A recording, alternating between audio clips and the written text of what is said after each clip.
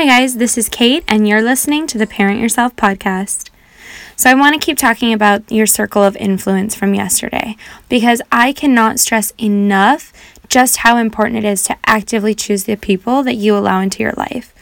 I want you to put as much, if not more, effort into choosing your closest friends as you do the clothes you wear every morning, how you do your hair or makeup, even the career path you've chosen for yourself. And here's an example as to why. Imagine you want to get healthy, but every single one of your friends' favorite restaurant is McDonald's, and you all go there pretty much every day. How easy do you think it's going to be for you to cut out junk food? Probably not very, because unlike you, your friends may have no such desire to lose weight or start making healthier decisions. And if you think they're not going to try to convince you to just have one fry or what's one time going to hurt, then you need a serious reality check. They will. And it's not because they're actively trying to undermine your success at reaching your goal of being healthier. It's because they're unconsciously trying to undermine your success. Without even realizing it, they want to see you fail. Okay, take a second for that one. I know it's a tough pill to swallow, and it might even sound weird at first.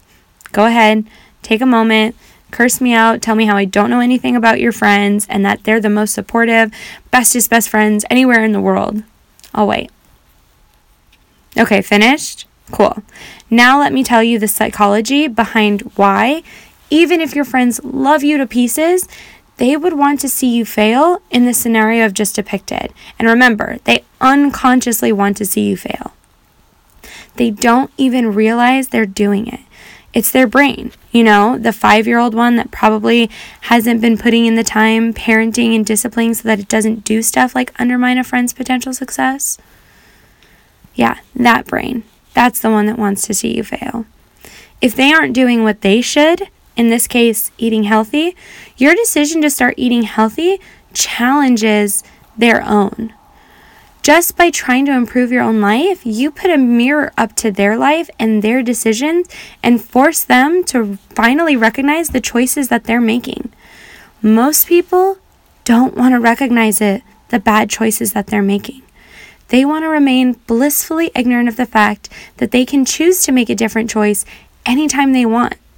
Because if they were to recognize that, then they'd have to accept that they have no one to blame but themselves for anything that's wrong in their life. They're overweight, they hate their job, their relationship is on the rocks, all of that. They can change all of it by simply making different and better choices. Most people do not want to recognize that.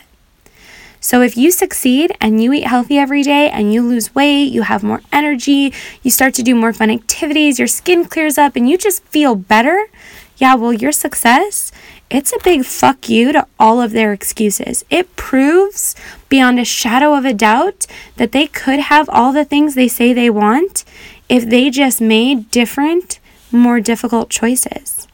And they don't want to know that. They would rather continue making the same choices they've been making and complain that they don't have the things they want.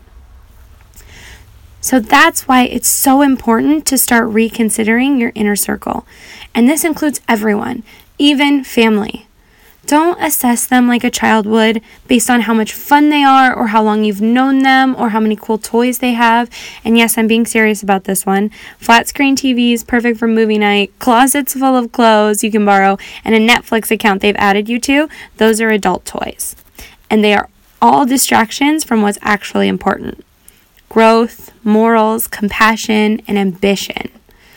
Stop assessing your friends like you did when you were a kid. And start assessing your friends how your parents would. Are they helping you grow?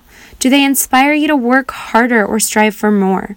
Do they support your bad habits or do they push you to make good ones? These are the questions that are going to help you surround yourself with people who, just by being around them, are going to make it easier for you to succeed. Surround yourself with people who make you want to be better, people you admire and want to emulate. There's no better way to start seeing improvement in your life. I'm so serious. And it'll be natural improvement. That's the best part. You won't even have to put half as much thought into it as you used to because you'll start doing it without even really thinking about it.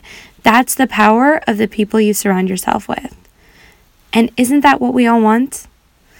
So, look at your relationships and ask yourself, WWMT. If it's not serving you anymore, you need to cut it out. I'll see you tomorrow, guys.